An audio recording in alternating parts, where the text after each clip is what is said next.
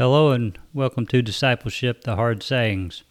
I'm your host, Darren Laws, and I thank you for joining us. Today we're going to kind of kick off our study through the 7 churches in chapters 2 and 3 in the book of Revelation. Just kind of do a brief little overview of chapter 1 to kind of set the stage of where we're at as far as the book of Revelation goes. There's a lot going on in the church today that's probably not very pleasing to our Lord. It's kind of a sad state for the church. This day and age, it seems to be chasing after the world and coming up with all kinds of methods and gimmicks and just ways to try to either get people in the door, or we present them with half of a gospel, which is no gospel, or a watered-down version. We just live in times now where Christians really need to stand on the truth, to stand on the firm foundation of Jesus Christ and the whole truth. And this world is lost, and it's dying, and it's going to come to an end. And that should give us some sense of urgency. And we might do well to not please men, but to please our Lord. And if we do that, we may not be very popular in this world. And that's okay, because the time we have on this earth is like a vapor. If you're allowed to live 80 years of life on this earth, that's just a very quick blink of an eye in light of eternity. So I guess the question comes with, if we're believers, what is it that we're going to do with this short amount of time that we have? Are we going to follow through with Matthew 28 and the Great Commission and go out and make disciples and take the gospel out to this lost and dark world? Or are we going to sit in our homes and just be all comfortable? Or on our church pews and talk about doing things? But the thing with all of that is to go out and evangelize, we need to be in the Word of God. We need to know the gospel, the whole gospel, from beginning to end, why we need the good news. We need to know what the bad news is. Because one day, as we're going to see here in Revelation, Christ is going to return. Except when he returns, he's not going to return meek and humble and gentle. He's going to return in full glory. And it's going to be quite a time. So as we start in the book of Revelation in chapter 1, Revelation, of course, is an apocalyptic book, and basically it's just an uncovering and an unveiling or a disclosure. It kind of depicts the progressive and immediate unveiling of the otherwise unknown and unknowable God to his church.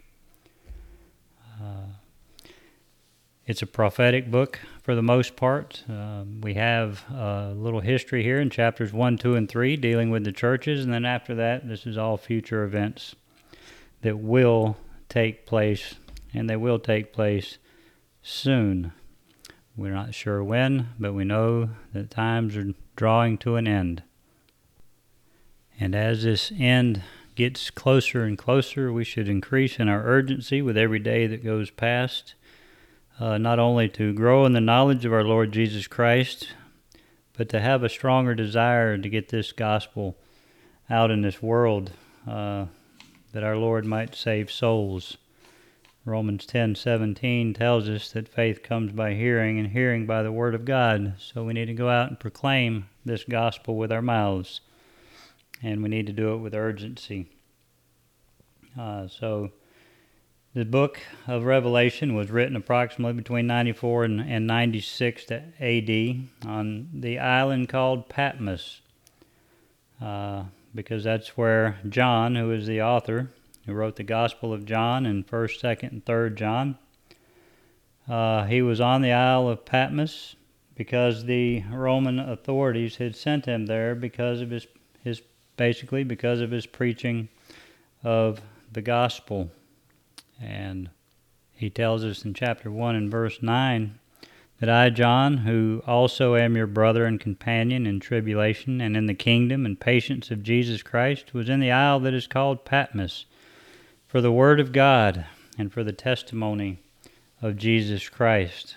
And so that's why John was there. And while John was there, he got this revelation.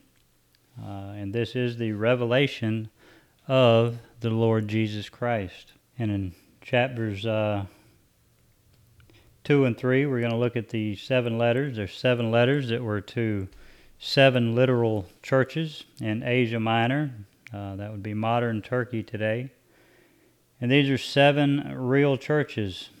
They would have been in order according to a postal route that ran in that day. It is also written in the present, making its letters relevant to the church today. So as we go through these churches, I hope we all can learn and be edified by it, and maybe take a look at our own lives as well as the churches we attend, and maybe we can see how they're lining up to what our Lord Jesus Christ has to say about these 7 churches. The book of Revelation is first and foremost a revelation of Jesus Christ. The Gospels unveiled Christ at his first coming in humiliation as a humble servant and Savior, one who would come. Isaiah 53 tells us of this humble servant. It was prophesied by the prophet Isaiah that he was going to be a humble servant, and he was going to be mocked and scourged and beaten, spit on, and ultimately crucified for the sins of those that are his, and would be buried and resurrected and sit at the right hand of the Father in glory. And all that indeed has come to pass. He is today sitting at the right hand of the Father. In Ephesians chapter 1, verse 20, he tells us that which he wrought in Christ when he raised him from the dead and set him at his own right hand in the heavenly places. And in Romans chapter 8 and verse 34, he says, Who is he that condemneth? It is Christ that died, yea, rather that is risen again, who is even at the right hand of God, and who also maketh intercession for us. What an amazing statement that is, that the Lord Jesus Christ, who has ascended to heaven, sitting at the right hand of the Father, interceding for us today. It's hard to wrap your head around that thought, but I think we should think about it a little bit more, and that might increase our reverence for our Lord. We tend to hold him a little lower esteem than we should. We don't strive enough, I don't think, for holiness. We had a Bible study last night going through Thessalonians, and in chapter 4, we're working through chapter 4, and we made it to verses 1 through 8. But verse 7, he says, For God hath not called us unto uncleanness, but unto holiness. And sometimes I think we don't interpret holiness properly. We're not going to go into that in this segment, but maybe one day we will, because holiness is what we should be striving for, not our own self-righteous kind of holiness, but the holiness of the Scripture that God demands of us and commands of us, that we live holy lives. He said, Be holy, for I am holy. So getting into the book of Revelation, it reveals Jesus Christ in several different ways. And we'll kind of skim through Revelation and just see how it reveals Christ to us. And chapter 1, verse 5, he's revealed to us as the faithful witness and the first begotten of the dead and the prince of the kings of the earth. In chapter 1 and verse 8, he is revealed to us as the Alpha and Omega, the beginning and the ending. Chapter 1, verse 13, he's revealed to us as the Son of Man. And in chapter 1, verse 18, he is revealed to us as the one that lives and was dead, and behold, I am alive forevermore. And in chapter 2, in verse 18, he is revealed to us as the Son of God. And in chapter 3 and verse 7, he is revealed to us as He that is holy and He that is true. And in chapter 3 and verse 14, he is revealed to us as the Amen, the faithful and true witness, the beginning of the creation of God. And in chapter 5 and verse number 5, he is revealed to us as the Lion of the tribe of Judah.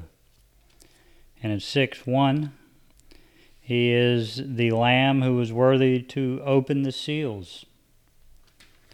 And in chapter 7, verse 17, he is the Lamb which is in the midst of the throne. Chapter 11, verse 15, he is revealed to us as the Christ, and he is his Christ, and he shall reign forever and ever.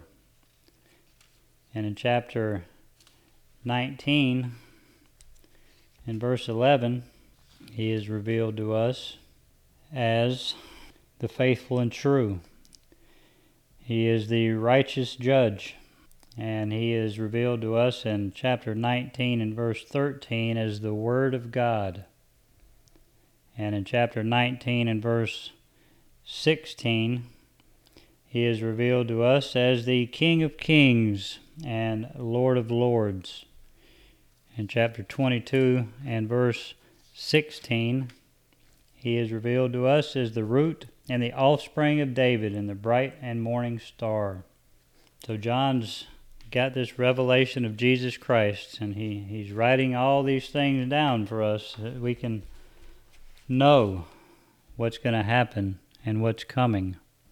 It's really amazing that we serve a God that not only tells us how everything begins, but he tells us how everything is going to end. That's an amazing thing, and I don't know if we sometimes just don't register that in our minds as we go about our lives as believers, and we get so wrapped up in the worldly things and all the things of this world they're so appealing to us and draw us in. But the most appealing thing we should ever be able to think about is the Lord Jesus Christ. He was in the beginning, according to John chapter 1. In the beginning was the Word. And the Word was with God, and the Word was God. The same was in the beginning with God, and all things were made by him, and without him was not anything made that was made. And in him was life, and the life was the light of men. And the light shineth in darkness, and the darkness comprehended it not. And I love when we get to verse 14. It says, And the Word was made flesh and dwelt among us, and we beheld his glory, the glory as of the only begotten of the Father, full of grace and truth. And this is the same Lord Jesus Christ that came as a meek and mild and humble little baby born into this world, lived on this earth, lived a sinless and perfect life, and was mocked and scorned and spit upon and beaten and ridiculed and ultimately crucified on a cruel Roman cross for the sins of all those who would believe upon him. And he was buried in a tomb. And then on the third day, to show that his sacrifice was pleasing to the Father, he rose again and was called up to heaven to sit on the right hand of the Father to intercede for the saints. This is absolutely amazing to think about, to dwell on it, to really ponder what this gospel message is and to ponder who Jesus Christ is. He's the Savior of those that believe, and He's coming back. And if He was to come back today, what are we doing? What would He say to us? What are we doing right now? Are we striving to live that holy life that He calls us to live, in righteousness and growing in the knowledge of who He is, that we can serve Him and please Him, and hopefully at the end of our lives we can hear, "Well done, my good and faithful servant." Because we really sometimes don't think we live like He's coming back, and He's coming back in glory. He's not coming back as this humble little lamb, but he's coming back in full glory. It's going to be an exciting time for those that know Him as we eagerly await His return, but it's also going to be a time of dread for those that don't know Him. Because our Bible tells us that every knee is going to bow and every tongue is going to confess Jesus as Lord. He is Lord. He's Lord whether you think so or not. We have a misconception sometimes that we make Jesus Lord of our life, and that's a big misconception, because He is Lord whether we think so or not. Just like the Scriptures are the inspired Word of God, whether we believe it or not doesn't really matter. It doesn't change the fact that they are in fact the Word of God. So here in Revelation 1, in chapter 1, verse 1, we have this revelation. It says, "The revelation of Jesus Christ, which God gave unto Him to show unto His servants things which must shortly come to pass. And He sent and signified it by His angel unto His servant John, who bare record of the word of God and of the testimony of Jesus Christ and of all things that he saw. Blessed is he that readeth, and they that hear the words of this prophecy, and keep those things which are written therein, for the time is at hand. John, to the 7 churches which are in Asia, grace be unto you, and peace from Him which is, and which was, and which is to come, and from the 7 spirits which are before His throne, and from Jesus Christ, who is the faithful witness, the first begotten of the dead, and the prince of the kings of the earth. Unto Him that loved us and washed us from our sins in His own blood, and hath made us kings and priests unto God His Father, to Him be the glory and dominion for ever and ever. And behold, He cometh with the clouds, and every eye shall see Him, and they also which pierced Him, and all kindreds of the earth shall wail because of Him. Even so, Amen." Verse number 8, "I am Alpha and Omega, the beginning and the ending, saith the Lord, which is, and which was, and which is to come, the Almighty.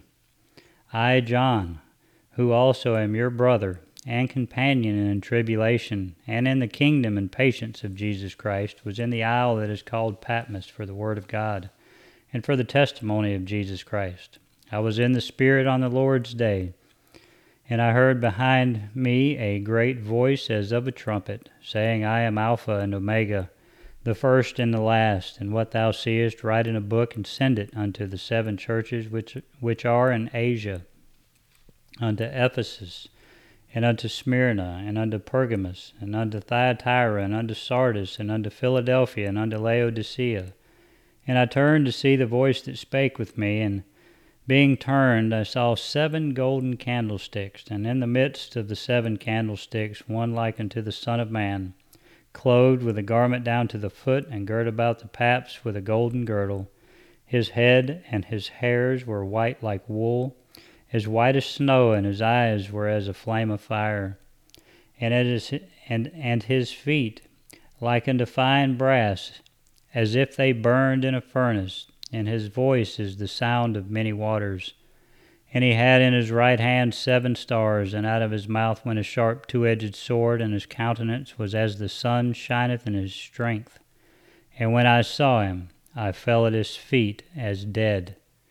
And he laid his right hand upon me, saying unto me, Fear not, I am the first and the last.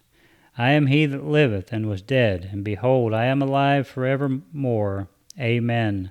And have the keys of hell and of death. Write the things which thou hast seen, and the things which are, and the things which shall be hereafter. And the mystery of the 7 stars which thou sawest in my right hand, and the 7 golden candlesticks. The 7 stars are the angels of the 7 churches, and the 7 candlesticks which thou sawest are the 7 churches. It's an amazing little chapter, and we're not gonna spend a lot of time in chapter 1. The purpose of these studies is going to be to get to the 7 churches, but I thought it was important just to briefly run over chapter 1 a little bit.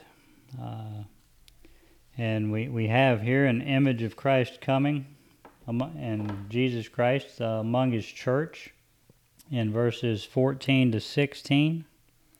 He said his head and his hair were white like wool, and as white as snow, and his eyes were as a flame of fire, and his feet like unto fine brass, as if they burned in a furnace, and his voice as the sound of many waters. And he had in his right hand 7 stars, and out of his mouth went a sharp 2-edged sword. And his countenance was as the sun shineth in his strength. That's a picture of Christ among his church.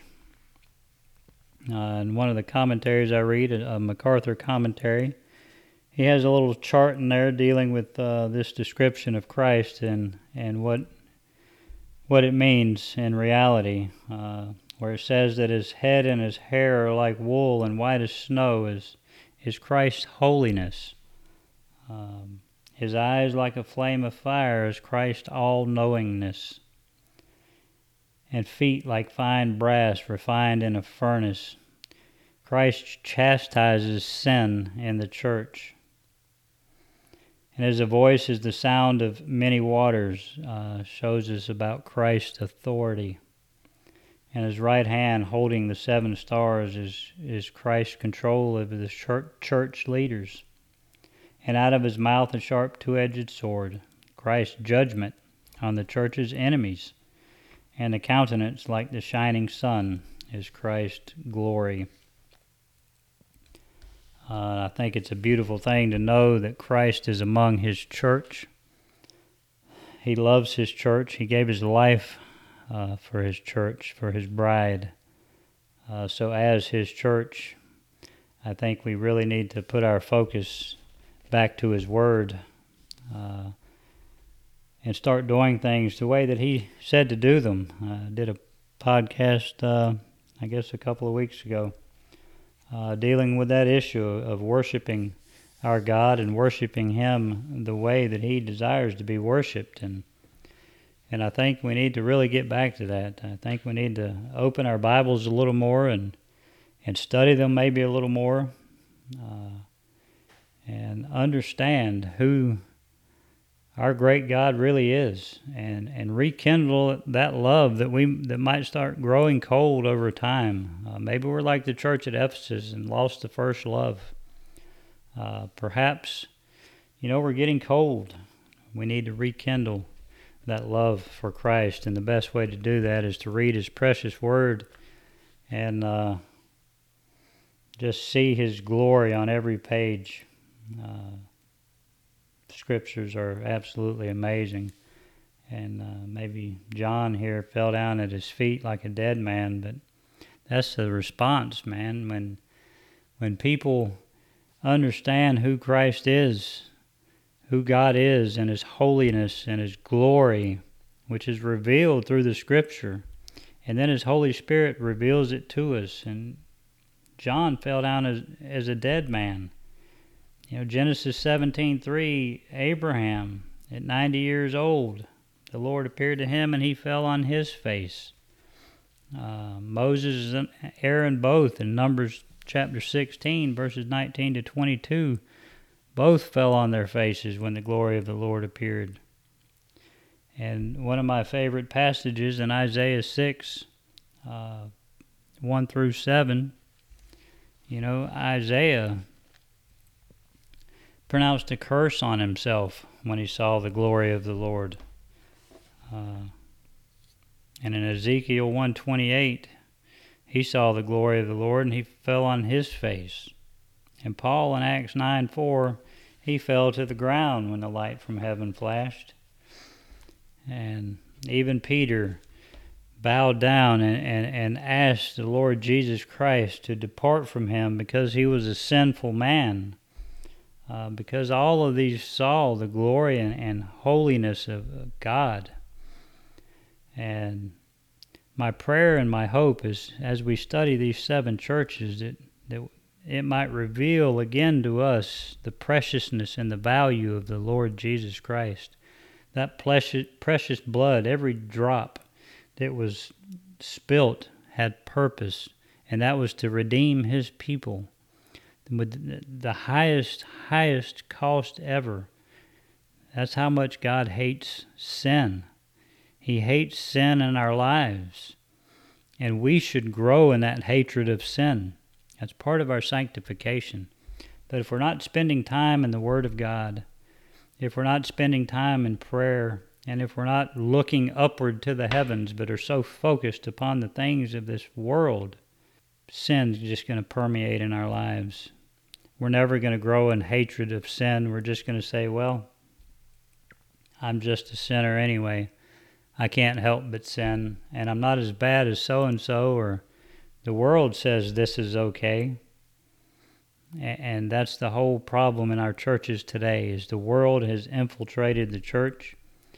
And I think as we study these 7 churches, that we might see some of that, and we might see the rebuke that the Lord Jesus Christ gave to those churches who were not obedient. And we also might see what happens when a church is obedient. The world might not love them so much. You hear a lot today about churches, how, when those that are lost, they just love this church. They love going they even go, and they're lost. And that tells me that the Word of God is not being proclaimed like it should. Because the Word of God is sharper than a two-edged sword. And it's going to have its perfect work. And if it's being proclaimed and preached, if anybody lost is sitting on the pews, God's either going to save them or they will have a desire to leave because they no longer want to hear and be convicted of sin in their lives. So it's very important we get back to the Word of God, because it's quick and powerful and sharper than any two-edged sword, piercing even to the dividing asunder of the soul and spirit and of the joints and marrow, and is a discerner of the thoughts and intents of the heart. The intents of the heart. I have a Puritan theology book, and it says about that verse, it says that Scripture cuts into the hearts of men. It judges and sentences them. It convicts, converts, makes wise, and consoles, in short. Its power to effect change in men evidences it to be revelation from God. When the Word of God changes our lives, that gives us evidence of a work that the Holy Spirit's done within, and removed that heart of stone out of us and replaced it with that heart of flesh. And His Spirit indwells us, and as 2 Corinthians 5:17 says, we become a new creature. Old things have passed away. Behold, all things become new. And we start our process of sanctification, which will continue until we leave this earth to go home. And so with this brief introduction of Revelation, next time we're going to get into the church of Ephesus. And I'm excited about going through this. I hope it's going to be edifying to all that hear this, and that we all might learn and grow thereby. Well, I thank you for listening, and if you have any questions or comments, feel free to send me an email at discipleshipths@gmail.com, and I will be glad to answer the questions or dig in the Scripture with you to see if we can find the answer. And I just thank you for your time, And I just would like to close us in a word of prayer. Dear Heavenly Father, we just thank you, Lord, for this day that you've given us. We thank you for the word that you've given us from Genesis to Revelation. We just thank you that you've revealed yourself through the pages of Scripture. And we thank you that you reveal yourself to us through the Holy Spirit. And we thank you for the salvation that you give to us undeserving sinners who are enemies of yours. And yet your word says that while we were yet enemies, Christ died for us. And we thank you for that. And we just pray, Lord, that as we open up your word and go through these 7 churches, that you might teach us, guide us, direct and grow us, and convict us of sin. Reveal anything to us in our own lives that we might be unaware of, and help us to repent from it and to turn from it and to serve and to honor and to glorify you in all things as your people. We pray for those who may be lost. We just pray that your word might penetrate their heart, that you might open their blind eyes and deaf ears and show them your holiness and their wretchedness, and that they need a Savior. They need the Lord Jesus Christ to bridge that gap between them and you, not just to save them from hell, but to restore that broken relationship to you. So we just pray, God, that you would save souls as only you can. We pray that you would just be glorified in whatever happens. And we thank you for every opportunity that you give us to share your gospel out in this world. We know that your word doesn't return void.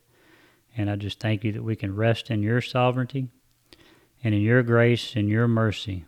And we thank you for these things in the name of our Lord Jesus Christ. Amen.